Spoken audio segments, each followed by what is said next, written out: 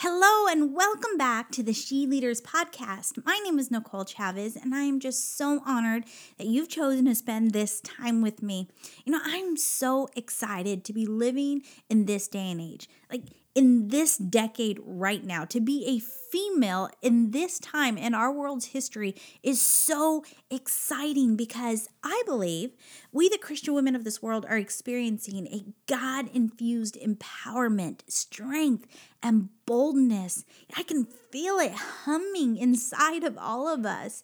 We're tired of seeing our world fall into the enemy's hands. We're tired of losing. We're tired of letting the world change us. We are poised and ready to change the world for Jesus. We desire to change the world with love, healing, joy, peace, encouragement, forgiveness, and grace. We want to bring Jesus into our world. We want to lead, guide, and direct people to Jesus. We want to influence with wisdom, knowledge, and understanding. We want to change the world for Jesus, and we are doing it. This is such an exciting time to be alive. But before we can change the world for Jesus, we need to check our hearts. We need to ensure that what flows out of it brings the Savior into our world and not sin. We need to make sure that what we are storing in our hearts is good and not evil.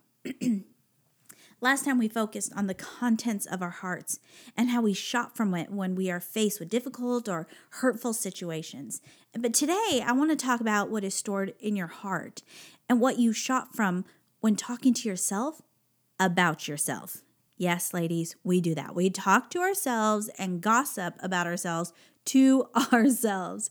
Jesus says in Luke 6:45, a good person produces good things from the treasury of a good heart, and an evil person produces evil things from the treasury of an evil heart. What you say flows from what is in your heart. The NIV version says out of the good stored up, or out of the evil stored up. This verse tells us that what comes out of our mouths and our actions are a result of what is stored in our hearts. What we say, how we say it, and whom we say it to is not an accident. All these things come from what is stored, what has been intentionally kept in our hearts. Every single one of us has an overall view of ourselves. So where do the opinions you have about yourself come from? What have you said about yourself and to yourself that you have believed and stored in your heart? With the words you store in your heart, you have the power to stop yourself from changing the world for Jesus. Or from the words that are stored in your heart, you can have the courage to step boldly into your purpose and change the world for Jesus. Proverbs 18:21 says, the tongue can bring death or life. Those who love to talk will reap the consequences. The tongue can bring death or life. The words with the most power and with the most consequences are the ones you say to yourself. You have the power to speak life into your heart. We can use words of truth, life, hope, encouragement, boldness, courage, and love. Or you have the power to speak evil, discouragement, unworthiness, pain, and shame into your heart. Death or life can be found at the end of each word we use. Notice it said each word we use. Words are tools to build or tear down. They can build dreams, purpose, and calling, or destroy them. You don't just say words. You use them. I'm going to say that again because that is powerful. When you get that image in your head, it changes everything. You don't just say words, you use them. Now, I know we have all said words to ourselves or about ourselves that have stuck with us. We have all used words against ourselves. And the words we say to ourselves have so much staying power. They seem to stick around a little bit longer and sting just a little bit more. We know how to hurt ourselves. I know what it feels like to use words as a shield or excuse or to discourage myself. I know what it feels like to have these self-inflicted, hurtful words in my heart, and everything in me wants to throw them as far from me as I possibly can, just throw them. And then just like a boomerang, those words come right back. The struggle is very real, but struggle does not mean failure. I'm going to say that one again. Struggle does not mean failure. Because you're struggling with it does not mean you've lost to it. It means you are fighting it. And that is winning, my friend. You don't have to become a victim of these words. You can be a volunteer to change them. Instead of hearing the words that has brought death into your life, start speaking the words of life that God speaks about you into your life. Here's a little secret / not so secret about words. They are powerful when spoken out loud. When the words you speak come out of your mouth and enter into your own ears, they make a journey, first to your mind and then to your heart. And that is where they are stored. These words sit there waiting to be used to build or destroy us. We need to start speaking to ourselves, but instead of using our own thoughts, let's substitute them for God's thoughts about you. What is stored in your heart then comes back out of your mouth, and those words determine the course of your life. Now, for some of you, you're thinking, that's a scary thought. Those words that I speak to myself, that I store in my heart, those are going to determine the course of my life? Yes, those determine the course of your life. These words, they can bring about full circle healing or full circle bondage. This not only brings words of life into your life, but into the lives of others. Healing will flow through you into others, or bondage will flow through you into other people's lives. Who you are on the inside is what you bring to the world. Who you say you are is who you become. And you don't have to be a victim of death-bringing words. You can be a volunteer to bring words of life into your life and into the lives of the people around you.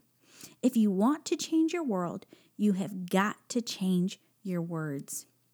I have learned not to talk to myself when I'm feeling insecure, unworthy, overwhelmed, underprepared, or inadequate. I don't want to fill my heart with these feelings, so I do not talk to myself when I'm feeling this way. I talk to God. I tell Him, and then I wait to hear what He has to say about me. I can give you 100 scriptures that will fill your heart with the vision God has of you, but hearing it from me will have less of an impact than it will when you hear it or read it directly from God's words. His exact words, His love letter to you, God's word, that's where you need to hear it from. He wrote it directly to you.